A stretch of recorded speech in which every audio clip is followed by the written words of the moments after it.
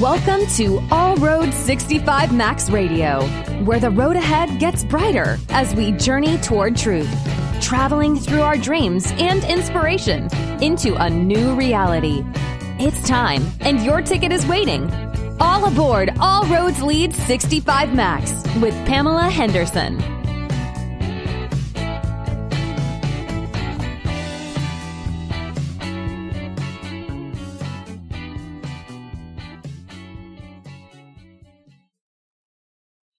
Greetings. Thank you for joining me on BBS Radio, All Road 65 Max. I am your host, Pamela L. Henderson.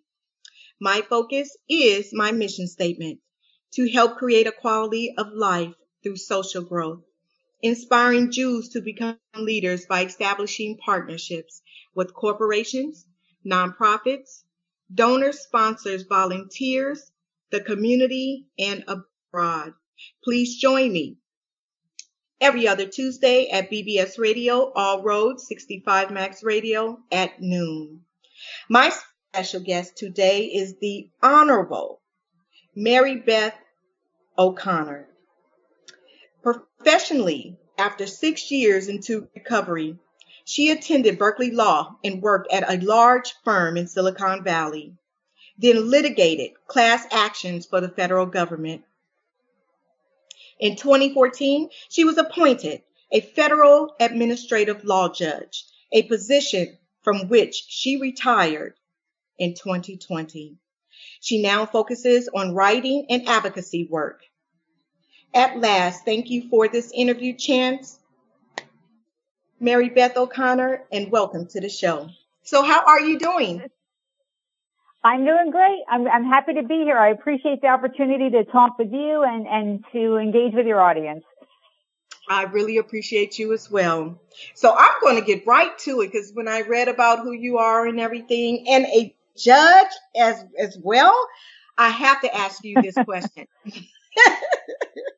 Do funny things ever happen in court? Well, I mean, of course, sometimes people aren't as prepared as they should be, including the attorneys, surprisingly. And sometimes you get unexpected answers to questions. And then, of course, it's modern times. Sometimes there are technology problems because most of the files now are electronic, and all kinds of things can happen. It can be a little bit of chaos sometimes. Absolutely. I bet. Wow.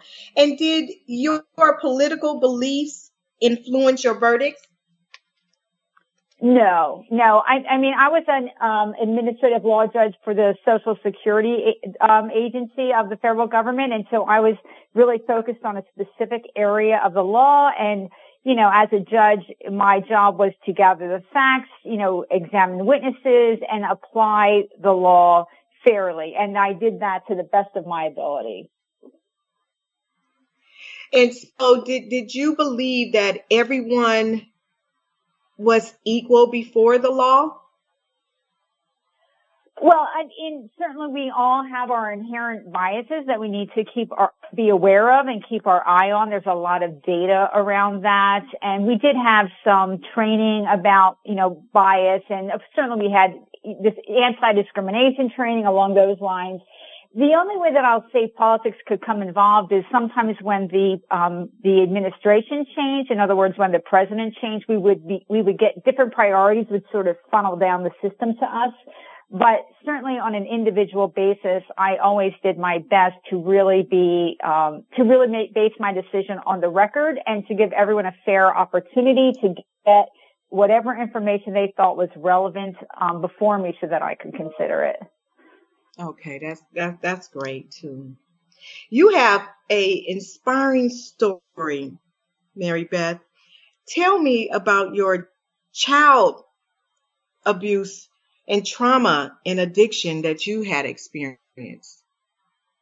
Yeah, so I say the short version of my story is that child abuse led to child addiction, and that's not as uncommon as as it should be or as we wish it was. But, my mother really didn't bond with me, wasn't focused or attached to me, and she could be violent at times. But the real problem arose when we moved in with my stepfather when I was 9 years old, and he was, extremely violent. He was violent to her. He was violent to me, verbally, emotionally, physically, and even sexually violent. And so I was just walking around, never knowing when the next attack might happen, never knowing when things would go amiss for, reasons completely out of my control. And that stress and pressure led me to turn to drug use at an early age. And so I picked up alcohol at age 12. I moved on to pot, then pills, then acid until I found what became my drug of choice, which was methamphetamine when I was 16.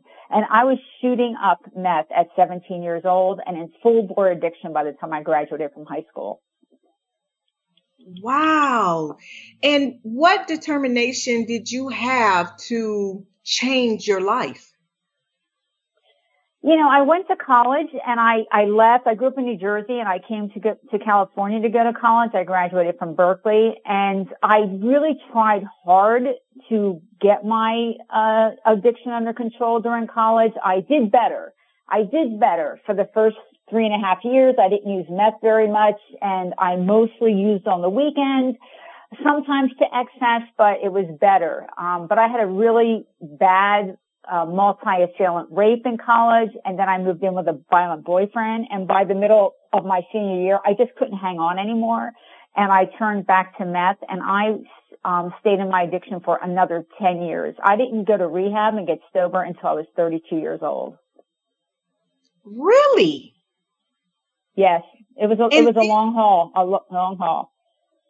Yes, I can. Wow. And I'm very proud of you, Judge, because it takes guts to realize and to understand what self-destruct is and to want to change and to do what you did to change and turned out to be who you are today. So I'm very inspired. Thank you. I'm sorry, go ahead. No, go ahead. I was going to say, the reality is that most people that use drugs, first of all, a very high percentage have a trauma history, right? It's a common pattern that when you have that kind of trauma that you turn to something that will relieve the pain. The problem is that although drugs seem to work in the beginning, that's why you keep using them. They become their own massive problem and you don't really notice that at first. And by the time you do, it becomes challenging to stop. And so it was hard to finally recover. It was also difficult because when I went into rehab, they told me that the only recovery program that existed was the 12-step Alcoholics Anonymous, Narcotics Anonymous approach, and that wasn't a good fit for me, and that was problematic. It was also untrue. So I really had to forge my own recovery path because I wasn't given accurate information, and I was pressured to do a program that, while it's a good fit for many, and I'm happy that many people find recovery in the 12-step rooms, it wasn't the right fit for me. Yeah. Wow. So do you believe that when a child self-destruct, do they come from a broken home only? Or is it just something that can happen when abuse or mistreatment in a home arise? I mean, the odds of developing a substance use disorder are about 5 or 6 times higher for children who have abuse in the household or abuse, period, a traumatic abuse. Your odds are much, much, much higher of developing a substance use disorder. And that's what the data shows. I mean, I was in a women's recovery program. My rehab was a women's program. I would say 90% of the women were victims of sexual assault at least once in their life, and many of them multiple times. So it's not that everyone who develops a substance use disorder has a trauma history, but the odds are much, much higher for people with trauma histories, especially because we're not as good as getting children the help they need. Hopefully we're better now. We weren't good when I was a child. And people ignore the signs, right, that there's a problem, and sometimes they don't do anything about it even if they see it. So some people develop substance use disorders later in life. Some people develop them through really just sort of consuming the chemicals for too long, and one day it flicks from alcohol abuse into alcohol use disorder. But for a very high percentage of people, there is a trauma history involved. Yeah. Mary Beth, I was absolutely inspired by you from reading about who you are and how far you have come and retired as an honorable judge, because you have also published memoirs with various publications. Tell me about, and I love the title, From Junkie to Judge. Tell me about that memoir. So the full title really tells the scope of what I wanted to write about, and it's From Junkie to Judge, One Woman's Triumph Over Trauma and Addiction. And it's, available on Amazon and all the usual sites. But I cover the abuse that led up to the substance use disorder because I wanted to put it in context. This is why, most children don't start shooting meth at 17. This is why I did. This is what led me to that point. And then I go through the chaos of that addiction. And then I really go through the first 3 years of my recovery. Because I feel like sometimes in TV or in books, it's as if, well, I went to a couple meetings and everything was fine. And that's just not how recovery works.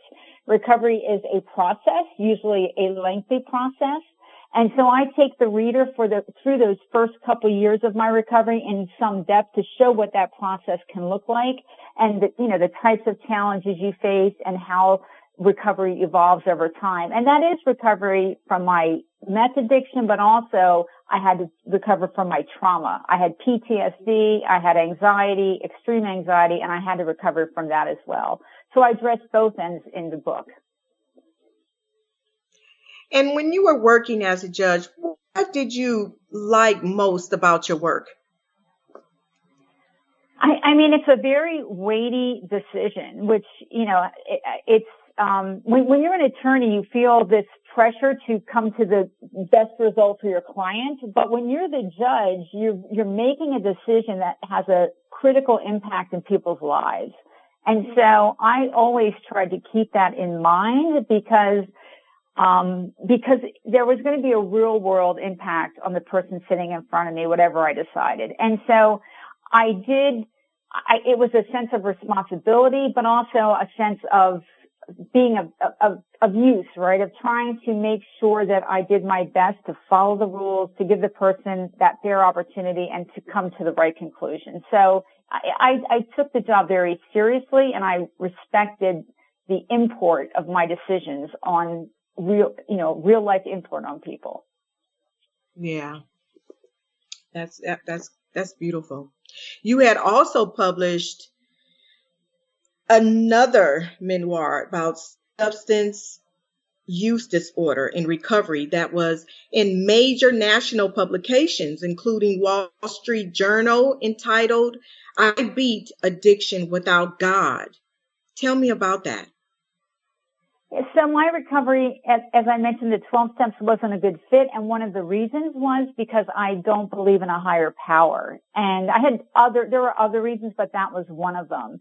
And sometimes it's presented as if you have to have a higher power in order to recover. But the reality is that you don't. And that's important because our society is increasingly secular. About 30% of Americans currently check none to the religious question on surveys. And so my goal is always, including in the Wall Street Journal article where I wrote about some of the options, some of the secular recovery options, my goal is always to make sure that everyone going into recovery knows that there are choices. They have a choice as to what peer support group might be right for them. There's 12 steps, AA and NA. There's LifeBrings Secular Recovery. I'm on the board for them. There's She Recovers Foundation. I'm on the board for them. There's Women for Sobriety. There's Smart Recovery. There are options so that if they know they have choices, they can do some research, read the websites, find the program that's going to be the best fit for that individual, and that will increase their odds of success. If they're in the right place, their odds of success will be better. So I'm not concerned which choice they make. I just want them to know that they have choices so they can find the best fit. Wow. Yeah, that's true, because I do know someone whom right now today has a very difficult time of finding a rehab that best suits them. Okay, since we had a little interruption here. Yes. Mary Beth, where were we? We were just discussing, and you were telling me about the book, or one of your memoirs, right?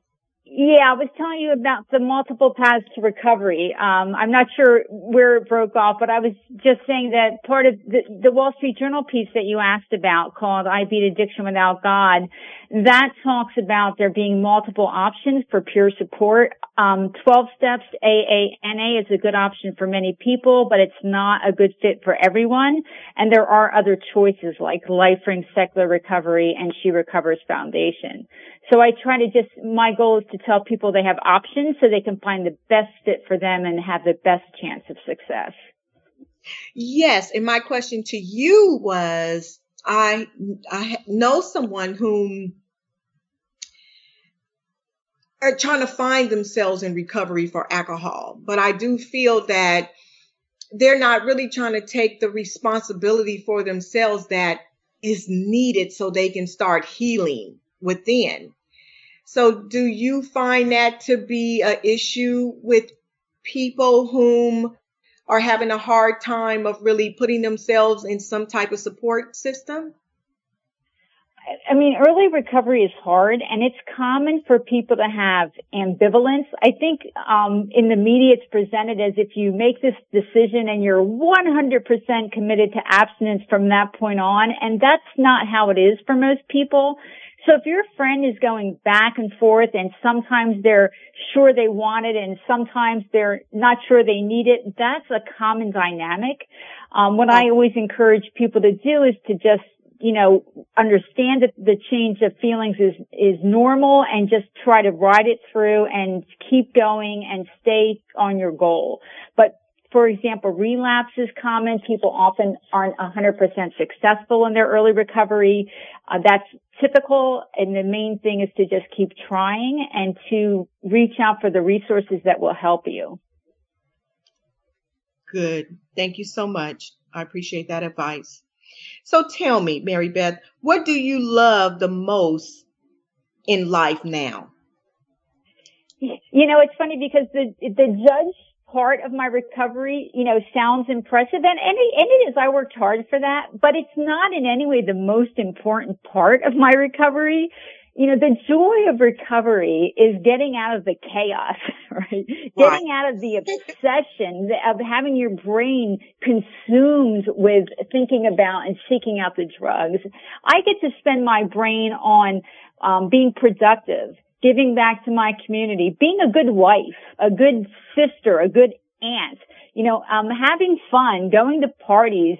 The joy of recovery is getting to live life in a way that you experience it in the positive, to be able to connect to people. It doesn't mean, of course, you have the normal challenges, the normal problems arise, but at least I'm no longer creating new problems or making problems worse, but I get to feel my life. When you're under the influence like that, you don't get to feel joy any more than you get to feel, connection. It's impossible to really feel full connection when you have the chemical in your body. So recovery is beautiful in very simple ways, and a lot of it is just about being part of the world and connected to the people that you love. So you are moving forward with advocacy. And tell me, what outcome matters to you in your advocacy? Yeah, and so I speak, like today on radio, I do podcasts, I speak at conferences, and I tell my story as an inspirational story to help give people hope. part of the reason I called it Junkie to Judge is because I think in society there's sort of a hierarchy of addiction, that it's better to be addicted to alcohol than to meth, and it's better to pop pills than to shoot up. And the fact that I was an IV meth addict and yet I recovered, I hope that gives people hope that it's possible for them, possible for their family member. And then I also do the advocacy around the multiple paths to recovery, but also around trauma recovery, that is a separate process, but often is intertwined with substance use disorder recovery. And so I just want people to feel reassured that there's a path forward despite trauma, despite addiction, despite having lived for a long time in pain. So Mary Beth, have you, and I'm quite sure you have, but I'm still going to ask the question. Sure. Have you consulted anyone whom had bad behavioral problems? Can you be more specific? In what context? So, such as bad behavioral problems, because I'm a firm believer that mental illness and behavioral problems are two different concerns. Now, even though they have similarities, but they are still two different issues.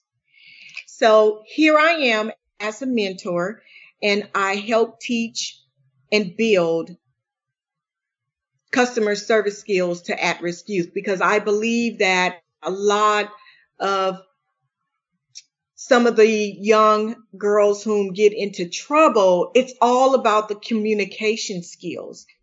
And that comes from, being angry or not properly understanding how you can communicate effectively and get your message across versus being physically or emotionally angry.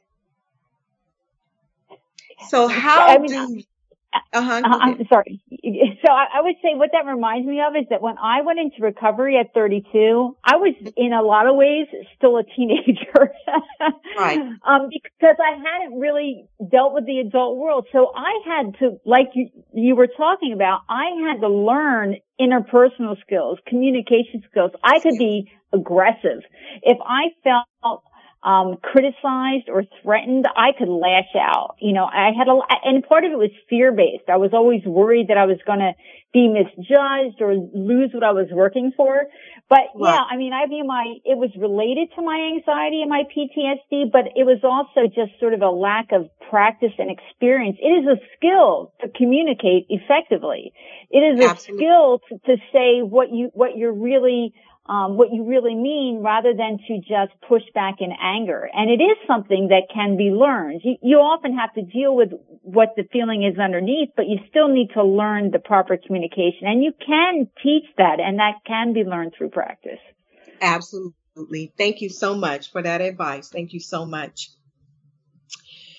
So, Mary Beth, is there anything else you would like to share about what's next before we go, and how someone can contact you about maybe purchasing the book?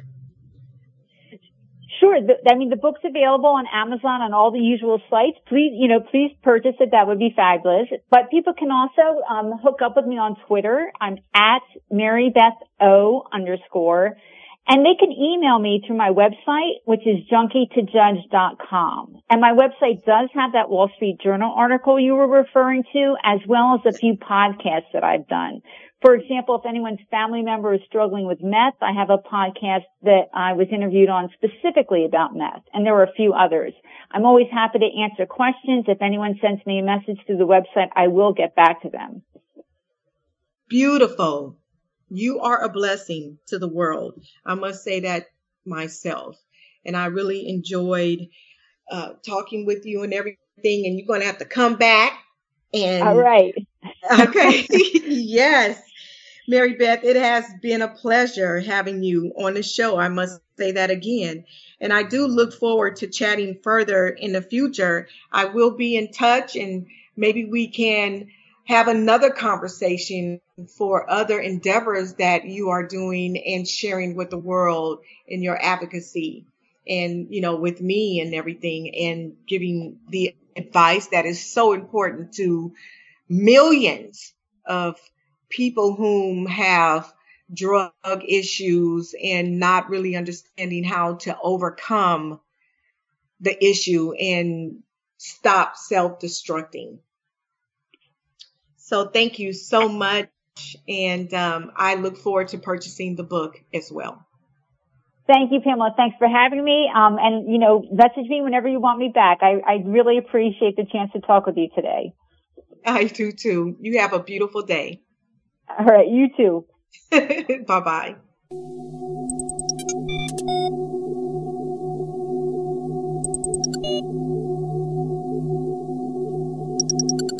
BBSRadio.com.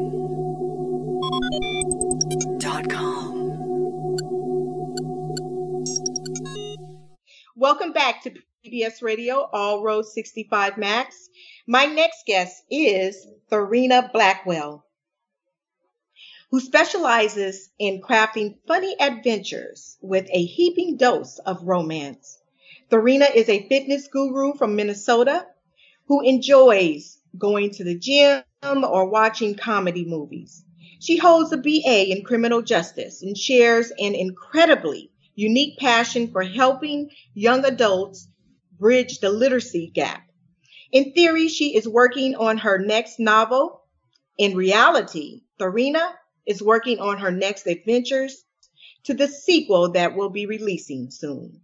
At last, thank you for this interview chance, Ms. Blackwell, and welcome to the show. Thank you so much for having me. Oh, my God. I am so happy to be here, Pamela. Thank you so much. I really appreciate the time. You made me feel good, too. Thank you so much. I like that cheer and when we're able to get on and talk. Yeah, definitely. Yes. So tell me, you are a fitness guru. Tell me a little bit about that, because I love fitness, too. Oh, my God. Yes. So, when I get sick, I, miss the gym. That's how bad it is. And so, I'm there 5 times, almost 6 times a week. And this is my point when you're exercising. If you are not almost dying or almost unconscious, you have not worked out at all. Okay. So you need to redo your entire fitness regimen over again, because I like to work out that hard. I like to get my blood pumping, and I think it's a very, very good idea for mental health. Especially with whatever's going on in the world today. And so it's imperative that we find a way to release everything that's been bottled up inside. And I just found that going to the gym, and plus, you lose your extra pounds, you're eating right, you feel good. And then when you feel good, you look good. And then it's just marvelous. I love the gym. Yes, I do too. Now, I used to run at least, I would say 6 days a week and about a mile. But now I'm more inside. Now, I'm not a gym person, but I am into yoga, meditating. Okay. And believe it or not, yoga is a lot more, how can I say? I found myself losing inches. Yeah. See, because from when you're running, believe it or not, where I come to find out, running, it creates muscle, especially in your legs, things of that nature. But yoga have really toned me up, and the meditating has really, really helped me mentally. When I am a woman whom I wear a lot of hats within my organization. And so I really need that musa. Yeah. So I really like yoga. Have you ever done any yoga? You know what? I tried to do yoga and I do a lot of meditation as well. And I do find that yoga is very beneficial. So I like to switch things up. So some days I do yoga, and I especially like it in the morning. And then I know there was a point in my life where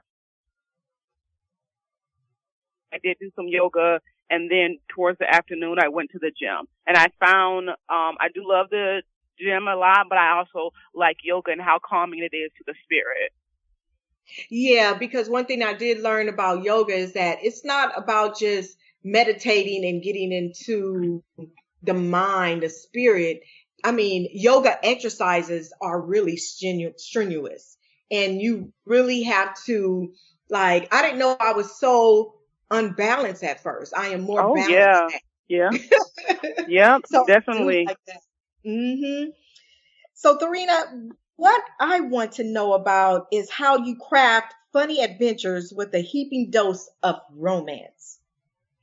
Well, it's really not that hard as I made it out to be, because in my mind I was like, it didn't begin that way, right? So it just began as, oh my God, this is COVID. You know, everybody's just so angry. I just feel like, you know, as a collective, we're just angry now. We're like getting more accidents. We're yelling at people. And I just wanted my readers to understand that you don't have to be that way, right? And so I threw in the little romance, because everyone loves romance in their life. Everyone wants to be the romantic person with the roses and the flowers.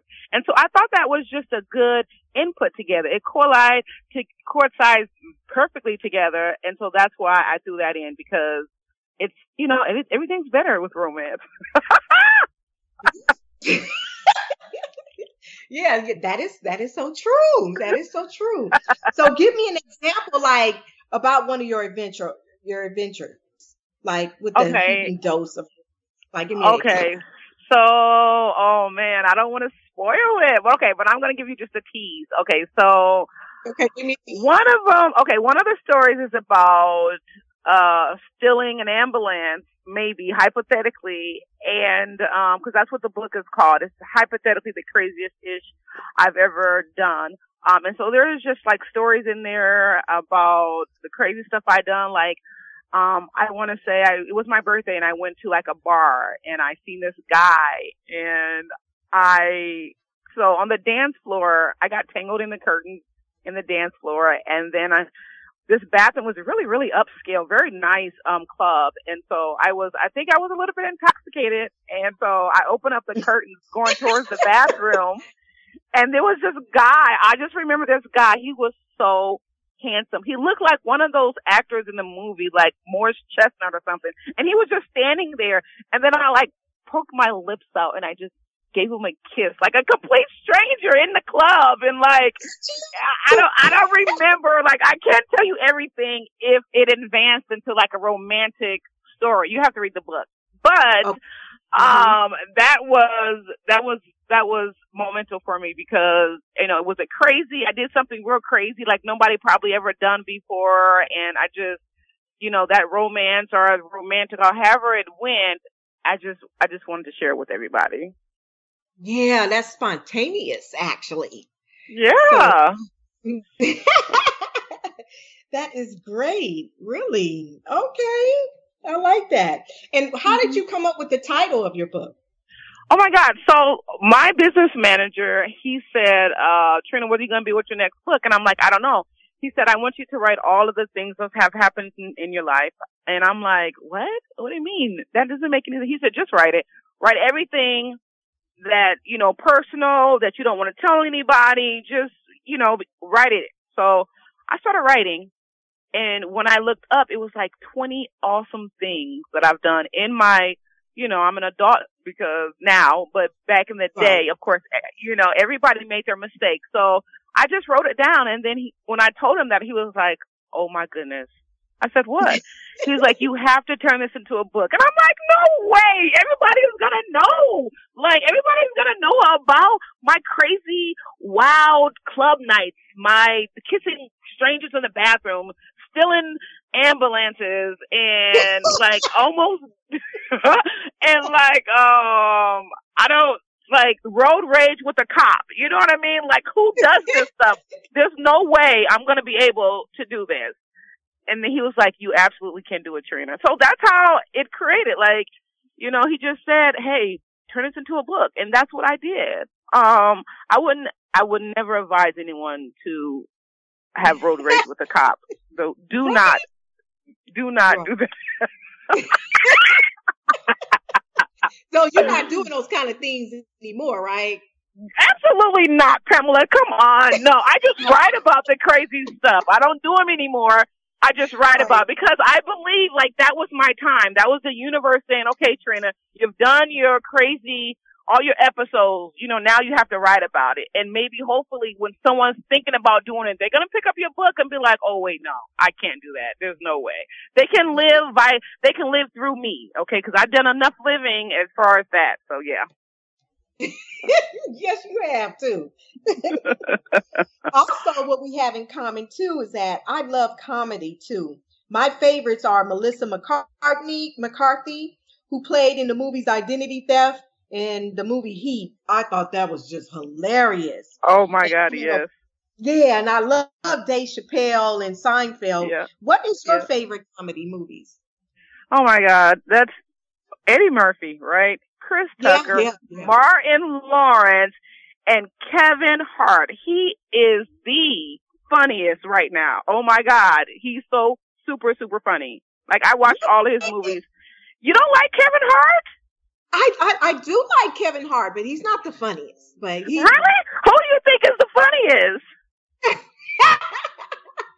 Martin Lawrence. Oh yeah, of course. I mean, I'm talking about new age. I'm talking about like right now. Kevin Hart is the funniest stand-up person, right? Who else is competing with him? Well, hey, my favorite comedian is Cat Williams, to be honest. And yeah, that's true. I forgot about yeah, him. yes, ma'am. But I mean, I do like Kevin Hart, and his movies are funny. But yeah, and I also like my Mike Epps. Now, Mike Epps, you ever seen any of his movies? Have I? Yes. He's funny. He's funny. He brings it home, though. Yeah, he brings it home. Yeah, he does. So yeah. So you also have a BA in criminal justice. Now it's so funny because isn't it something else when we can be professionally educated in something, but we're down to earth in other things. Absolutely. And I think that's beautiful. And your passion is helping young adults bridge the literacy gap. Tell me about that.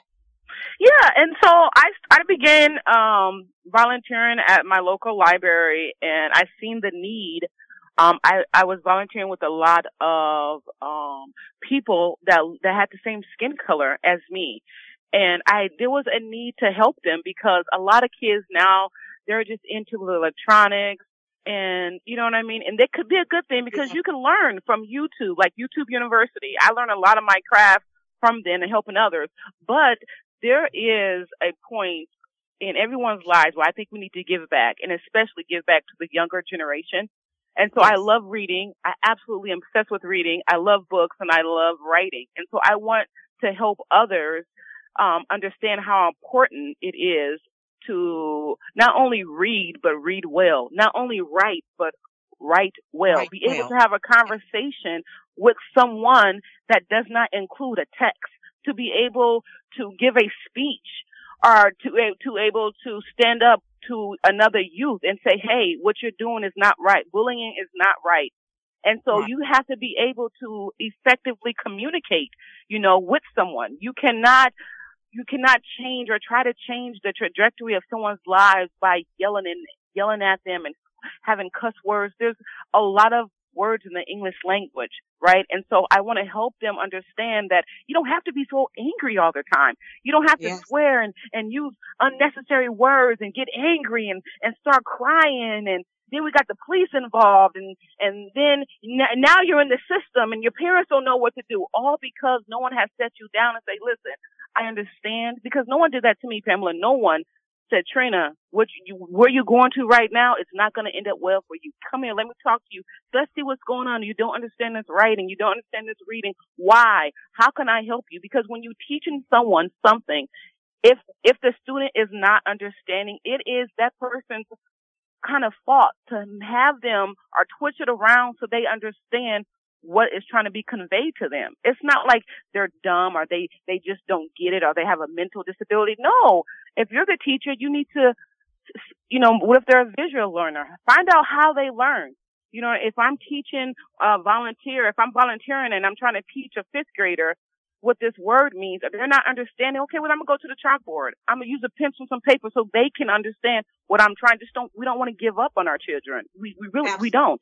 And so I fell in love with that because I have kids as well. 16, 17, he's 17, and then I have another 12-year-old. And so I talk to him every day, and with her homework, I sit down and I make it an effort to spend an hour with him every single day, no matter what I'm doing, because it's important and he matters. All of our brown kids matter. And all kids matter, but especially I'm talking about, right, all kids matter, but I'm talking about the people who need more help, and there's a need for that, I see, especially working volunteering at my community library. And so that's how I got into it. And that's beautiful. And it's that's the same way that I feel too. I mentor at-risk youth, and my focus are girls. And I love empowering girls because I really feel that we are losing them right now to what society is, putting out there in the world, and the disrespect, and not really understanding about having integrity, and we shouldn't have certain things in order to be successful in life. So I really advocate against that. But to help each person to understand how to, like you stated, to communicate effectively without having to use or thinking you need to use all these big words, or how to communicate with someone when you're trying to express yourself, when you're trying to apply for a job and things of that nature. All of that is important. And so what I totally stress is that it doesn't matter what profession, or if you want to go to college, or whatever you want to do in life, but we have to learn how to effectively communicate with one another, like without the yelling and the anger and things like that. And I come to find that a lot of girls from prior abuse, from domestic violence, is number one key of anger. And I also believe that mental illness and behavioral problems are two different concerns, even though they have similarities. So I'm really focused on that, and I'm really passionate about that. And I really hope making a difference one day at a time. So I'm really proud of you, because you really taken what you know and your quirky personality and everything, and you putting that out there, because that is really what they need. Our youth need, not having to be so serious about, this is what you're doing, that's what you're doing. But hey, we bringing levity to the table. So how do you feel about behavioral problems? I'm sorry, can you repeat that? How do you feel about dealing with someone who has behavioral problems? What is the advice that you can give? I think I would say it's important to know that I had a behavior problem when I was a teenager, when I was an adolescent, and nobody understood me, and I know how it feels, right? So I have a love for that, because I know how it feels to want to say something, but you just don't know how. Or this is an adult, and we was taught we have to respect an adult, and we can't say nothing to them. And so my words was unspoken, right? And so that's helped. And I'm a writer now, and I speak well, but there's a point of time when I didn't. So I think when you have a disability or a child has a mental, I don't think we should be looking at it like that. I think that they just need some extra time to develop. I think that they need some more attention. Maybe what we're trying to teach them, they're not getting it, and you need to pull them away from like the classroom and just give them some extra attention. So I just believe that they just need extra attention. I do agree. I really do. I really do agree. So tell me more about some of your other writings that you're doing.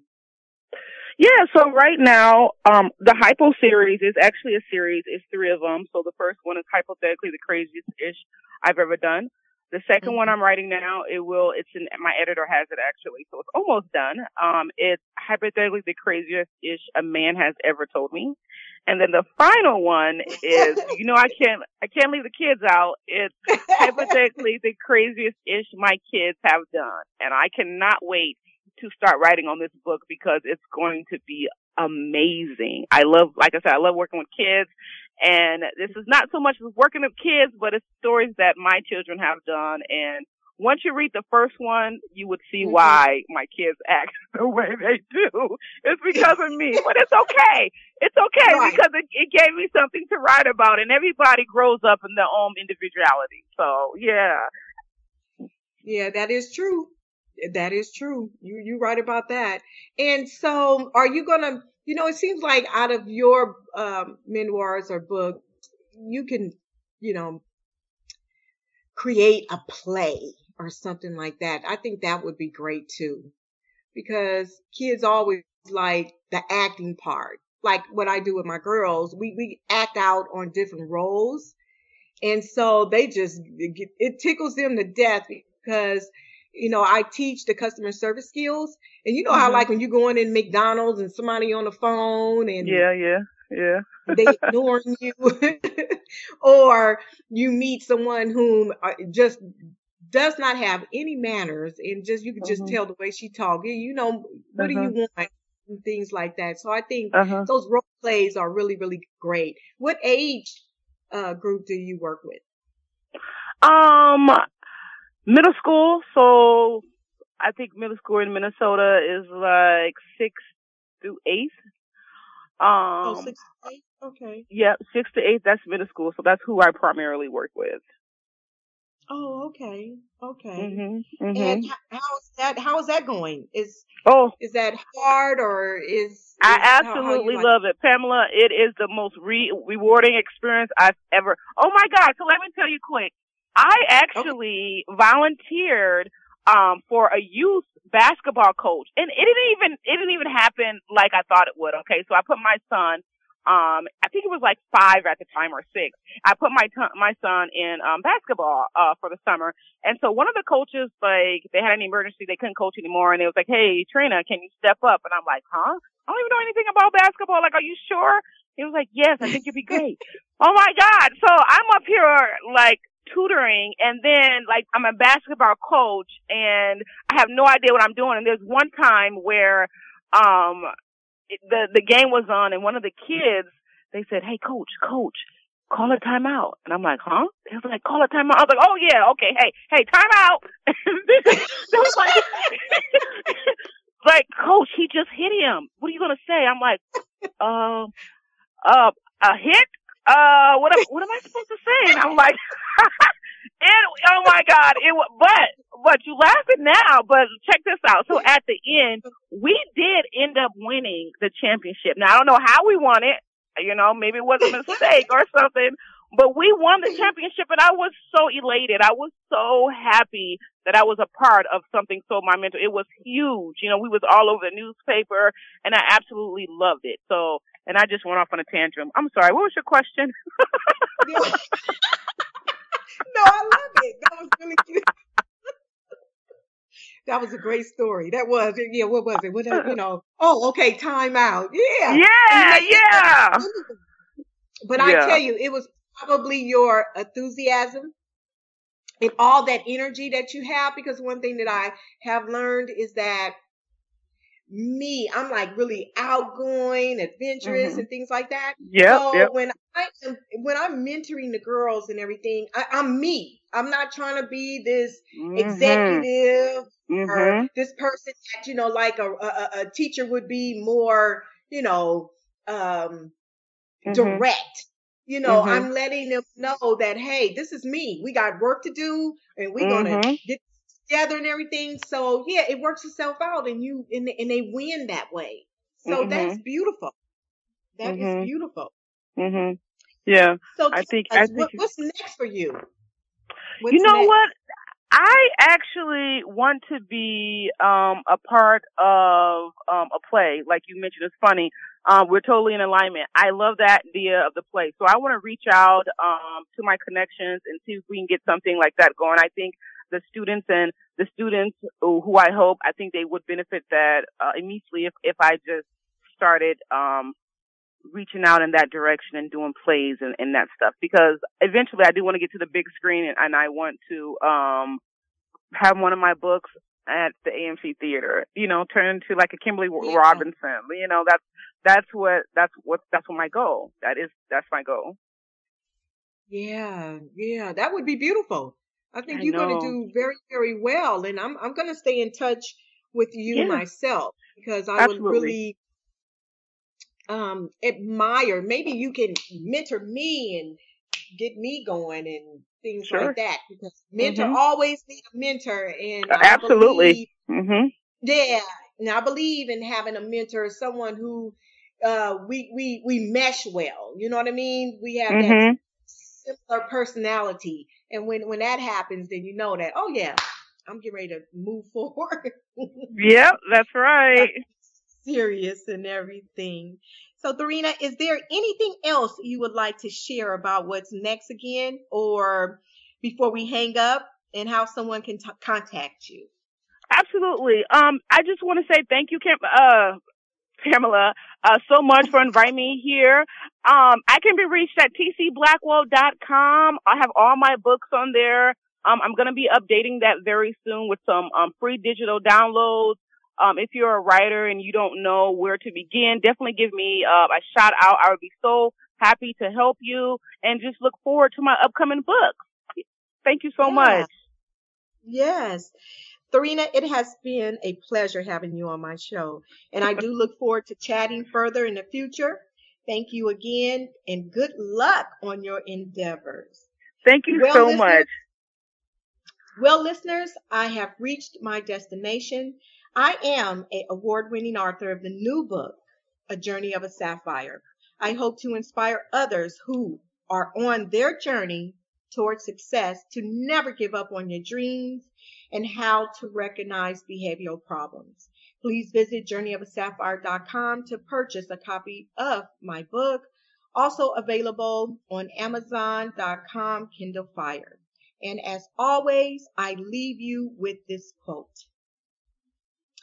I will live by doing my best to be as honest as my soul, because every time I stood to be as real as my truth, as emotionally solid as my soul, and pure as my belief, I realized what it meant to be so in love with my life and so proud of who I am that I don't want to be anyone else, no matter how much more powerful, attractive, and victorious I could become. Angelos Michaelopoulos. Have a beautiful day. Thank you for listening to All Roads 65 Max Radio with Pamela Henderson. Join us every other week on Tuesdays, 11 a.m. Pacific Time, 2 p.m. Eastern Time on BBS Radio Station 1. And please visit allroads65max.org and become a volunteer or sponsor and be the change you want to see in this world. With your help, we can make a difference in our society and uplift those who so desperately need our help. Thank you for tuning in.